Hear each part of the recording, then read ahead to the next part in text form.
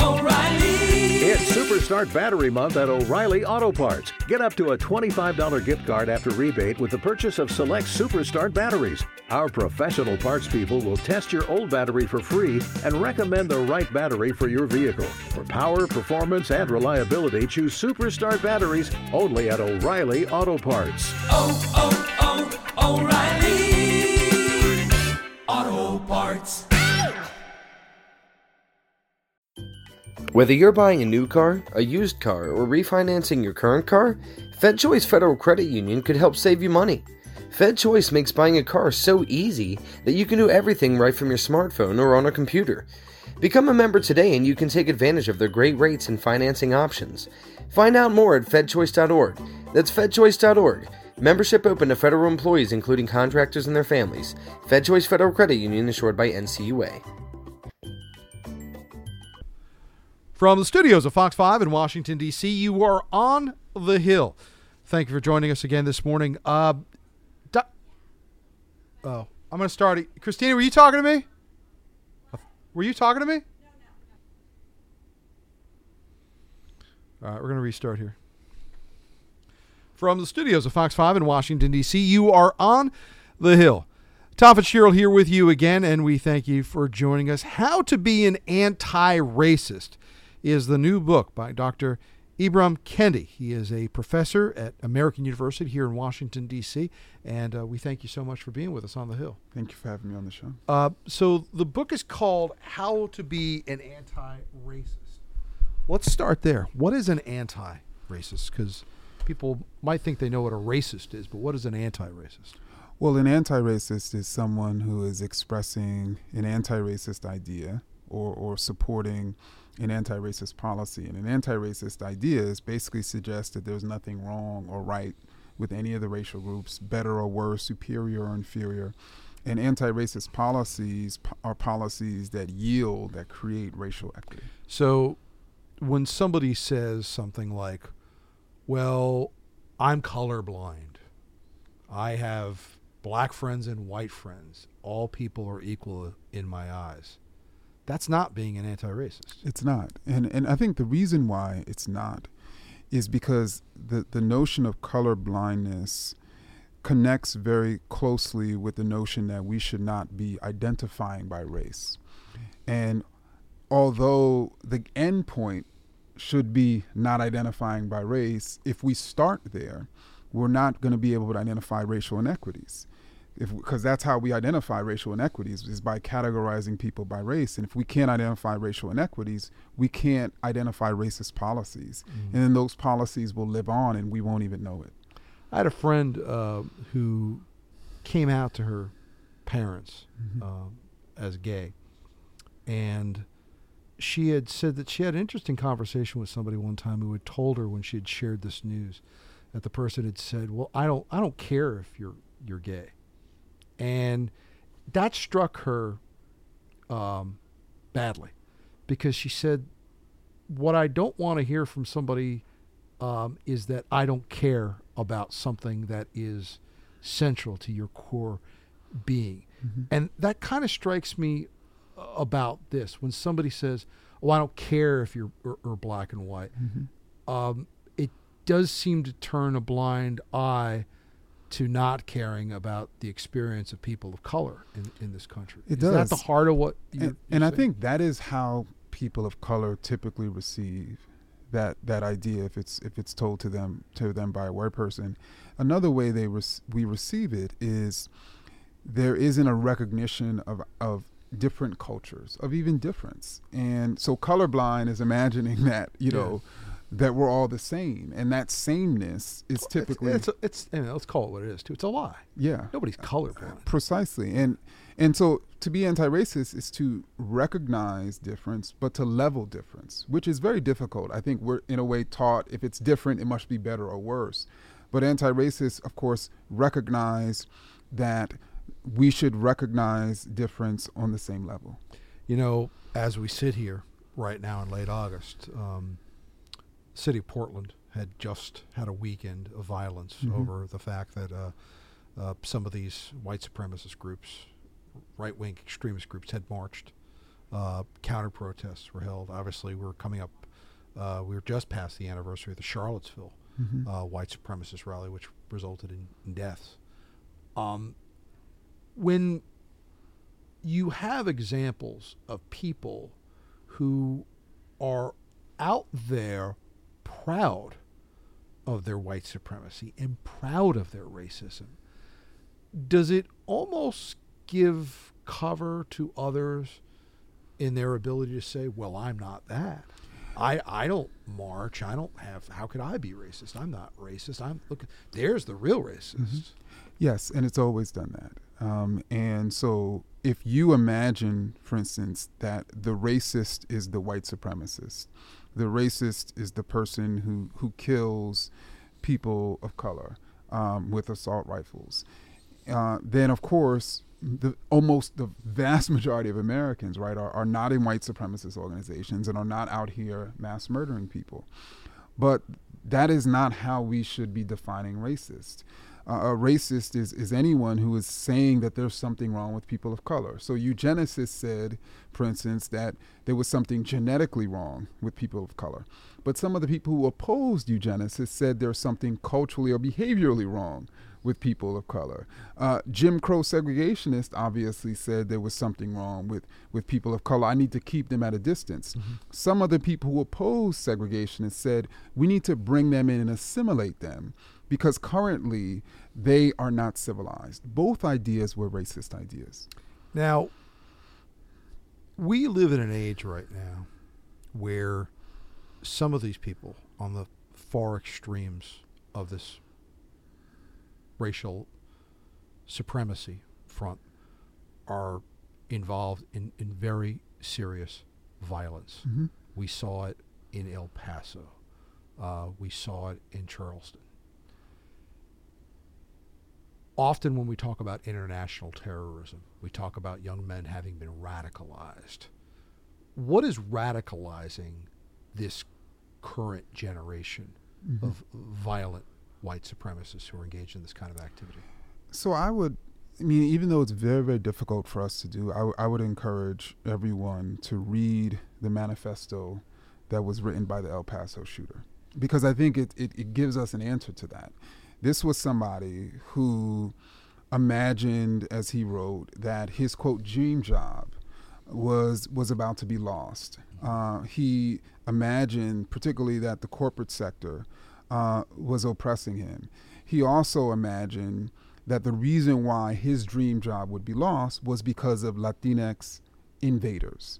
What he didn't realize, because of his racist ideas, is that when you have immigration into a community, whether that community is Texas or Washington, D.C., studies show it actually increases the number of jobs and it increases wages. And so he was imagining that he would lose his job because of Latinx immigrants, when in fact more jobs would have became available. And because of the nature of racism and even sexism in this country, as a white male, he actually would have been at the front of the line. So he actually was walking into that Walmart trying to kill people who actually would have provided him that presumably dream job he was imagining. And so that's what racist ideas, they really take people out of reality. You mentioned the manifesto of that shooter. There was also a manifesto in the Pittsburgh Tree of Life synagogue shooting. That one was also rooted in concerns about migration, but it was migration from Jewish people. There does seem to be a thread, whether these people are opposed to Latinos, whether they are opposed to Jews, whether they are opposed to black people, of a grievance. And the only way they can alleviate that grievance is striking out at these people. Is it a psychological denial of responsibility for the condition of one's own life that they have to turn around and point a finger at blame at somebody else? I mean, obviously, it's very difficult for all of us, right? Yeah. When we mess up, for us to look in the mirror. Oh, you lose your keys in your house, and you think exactly. turn around to somebody in your house, and go, "What did you do with my keys?" Exactly. But I think in a larger social sense, when we think of problems, when we think of the American racial problem, there's only two explanations. Either there's something wrong with people, or there's something wrong with policies. And if you are constantly being told by your ministers, political leaders, media members that the problem is people, the reason why you're struggling is because of people who don't look like you or people who don't worship like you, then of course you're going to internalize that. And then the most extreme and violent people are going to go out and try to harm these people. In the book, you talk about returning the word racism back to its proper usage. Talk about that. What does that mean? What is the proper usage of the word racist? Because you hear that word thrown around at everything now, whether somebody makes an actual racist statement, whether somebody behaves in a way, maybe somebody tells a joke that they shouldn't be telling. Has it stripped the power of the word in some way? And how do we return it to what it's originally supposed to be? Sure. Can you imagine if criminals define criminality for Americans? Yeah. How problematic that would be. In the same vein, racists themselves has largely been able to define and make meaning of the term racist over the last 50 years. Let me give probably the most obvious example. You know, as we talked about Charlottesville 2 years ago, that rally, that Unite the Right rally, was organized by Richard Spencer, who of course coined the alt-right and is one of the leaders of the white nationalist movement. He once said that racist isn't a descriptive term, it's a pejorative term. He once said that, and which is an idea that's believed by liberals, moderates, and conservatives, that this is a racial slur, that it's literally an attack on someone. And white supremacists have been saying this for decades. That they're being attacked by being called racist. Yeah, but if someone calls you a racist, they're attacking you, they're trying to harm you, they're trying to hurt you. It's a slur, right? It's a pejorative term, but that's actually not true. You know, racist is a term that has a definition. And when we use the definition effectively, we are describing what a person is saying or doing in a moment. So it is a descriptive term. And I think Americans need to realize that when they say that there's something wrong with a racial group or even right, they're being racist.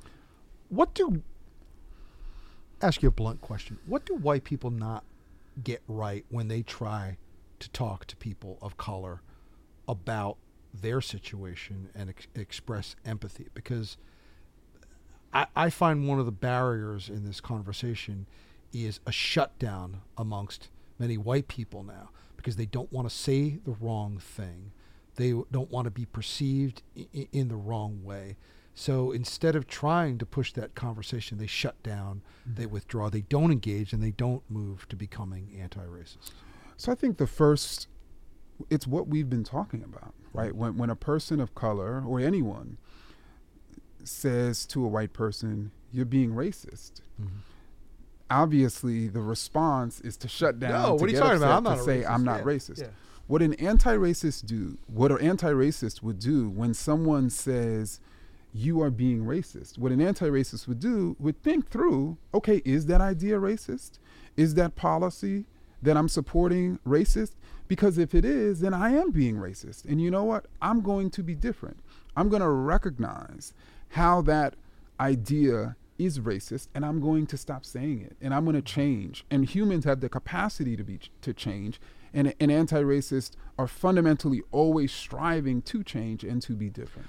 One of the reasons I was so excited about you coming on, both on the television program and the podcast, was because I have seen some work that you've done in talking about this book and explaining it as well too. And it has been frustrating to watch people in this country. There does seem to be a thirst for how do we get out of this? Yeah. How do we move past or evolve beyond what this country has been mired in terms of its history? And this seems to be one of the few times I've actually seen some kind of path forward about how people can orient their minds and maybe free themselves of some of the past ideas that they had about themselves and about others. What was your thinking when you dedicated your life to this, but in sitting down to write the book, that's a pretty powerful word, anti-racist. What was your North Star when you began? Did you know you were going to wind up with this when you started? So actually how the book came about was precisely what you just described. So my last book, which was a history of racist ideas, stamped from the beginning, but I also chronicled the history of anti-racist ideas and really showed the clash between racist and anti-racist ideas over the course of history, that there was no such thing as a not racist or race-neutral idea.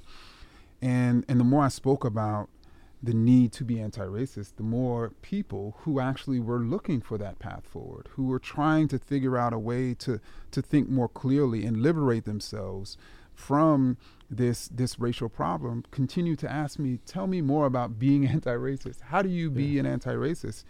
And so that's really what propelled me to write this book. And you know, it's been out a week, and just the response has been overwhelming, because I do think there's so many Americans who want a very clear and precise way to reflect on themselves, to reflect on their society, and to get America out of this pit, you know, that we've been in since our founding. We talked about these white supremacist groups. We've talked about how people who are on the sidelines can get in the game and start actively pushing progress as far as eliminating some of these racist ideas from our society. Let's talk about people of color. Okay. How do people of color factor into this in the way their conversation has been up to this point? Are there things they can do better? So if white people generally say, I'm not racist, people of color generally say, I can't be racist. And so I've heard that. Yeah. And I would argue, again, there's no such thing as a not racist. So whether you're black or white. Precisely. Yeah. And so I think people of color too have to and should be striving to be anti-racist. You know, I talk about the heartbeat of racism is denial. The heartbeat of anti-racism is confession. And so as an African American, this book was largely a confessional, really a confessional of particularly the anti-black racist ideas that I had consumed over the course of my lifetime. And I thought it was necessary, because we really have to confess, really, in order to be anti-racist. And as I went through the materials on the book, obviously I've not had an opportunity to read the book cover to cover. Yeah, but just as I went through the materials, though, on the book, I have to tell you, Doctor, as a Catholic, it struck me as quite a Catholic mindset and philosophy. This idea of confession and then moving forward from that moment of confession. Did that factor in at all? It didn't factor in consciously, but I was someone who was raised in the church. Yeah. And so obviously I had seen many times, you know, people go up to the altar and confess their sins, first and foremost, to be saved, right? To be saved for their sins, to change and to start walking with Christ. And in many ways, the book begins with my own parents' definition of what it means to be a Christian, and how that was so critical in guiding them, in guiding their lives. And from the same standpoint, we have to define very clearly what it means to be anti-racist, and that can define our lives. This conversation has come front and center in the political world in the last couple of months because of some internal debates that have been going on in the Democratic Party, bringing to mind former Vice President Joe Biden at one point had talked about how earlier in his Senate career he had to work with other politicians who were segregationists. And, you know, that led to some open wounds amongst the Democratic candidates. And it kind of, you touch on this idea of redemption, I guess is the right word for it. Is it possible for someone who did engage, and I'm not calling Joe Biden a racist, but I'm moving the conversation forward now. Is it possible for somebody who at one point may have harbored or expressed racist ideology to become an anti-racist? Are you that the rest of your life if you ever said or did anything like So we've been taught that racist is a fixed category. It's a tattoo. It's a label. It's something. It's in your bones, which is one of the reasons why people deny that they're racist, right? They don't want it to be something attached to them for the rest of their lives. But that's not how we should be defining it. It is a descriptive term, and people do have the capacity to change. And so anyone has the capacity, no matter whether they exchange letters with segregationists or not, to be anti-racist. And I think in many ways that frees people, right? Yes, I could have said this and I could have done this in the past, but what matters now and what matters to me in the future is being anti-racist. And that's certainly something that I hope every American does, including their candidates for president. And when we talk about people freeing themselves, we're in an age right now where some people seem to think that they now have the freedom to express any idea. And as the president uses Twitter almost on a daily, hourly basis sometimes, what has changed in the age of Trump about what you see as far as how people in society now think they can say whatever and however thoughts come into their minds? So the first essay that I wrote this year was comparing the denial of racism to the denial of climate change. And the way in which so many people are able to deny both, and some people may deny one and not the other, is because really there's no such thing, at least for these people, as science anymore. There's no such thing as truth. Every individual is able, according to this philosophy, to determine truth and science for themselves. And there's no such thing as experts. There's no such thing as journalism. Everything is fake that I don't agree with. And there's no way for us to have a conversation and even build a collective sort of voice if we can't settle on basic definitions, if we can't settle on basic scientific facts. Give us some hope here. You're a professor at American University. You've been conducting a class. How many years now? I've been at AU for 2 years. It's been 2 years already. Yes. When I first met you, there was a hate incident on campus. I think it was the very day you started. Yeah, it was the day I sort of shared the vision for the Anti-Racist Research and Policy Center. It was that night. And someone had gone around campus and taped, I believe it was a Confederate flag, yes, a piece of cotton on the walls. And I was there that day. I could see how painful it was to people. I could see how painful it was to you. But in the moment, I thought to myself, well, this is why we need this to cure ourselves of this. So in dealing with these students, in going out and talking to people, can we get out of this? I think we can, but I think we should remember, that oftentimes there's pain with healing, right? And so it's not going to be a smooth process. It's not going to be a process in which there's some pain.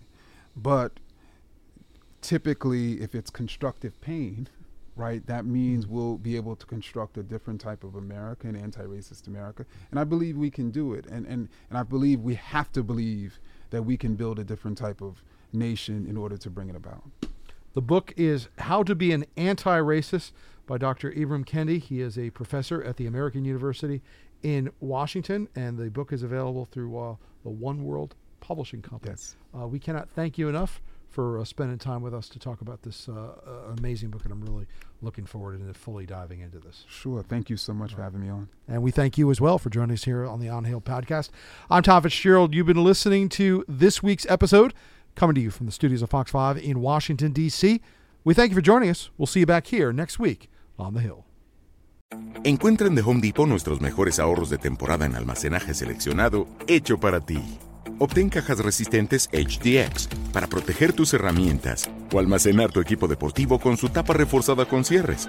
y un diseño apilable para conservar tus decoraciones navideñas, como series de luces y estos muchachos. Ahorra más con hasta 25% menos en almacenaje seleccionado por Internet en The Home Depot. Haces más, logras más.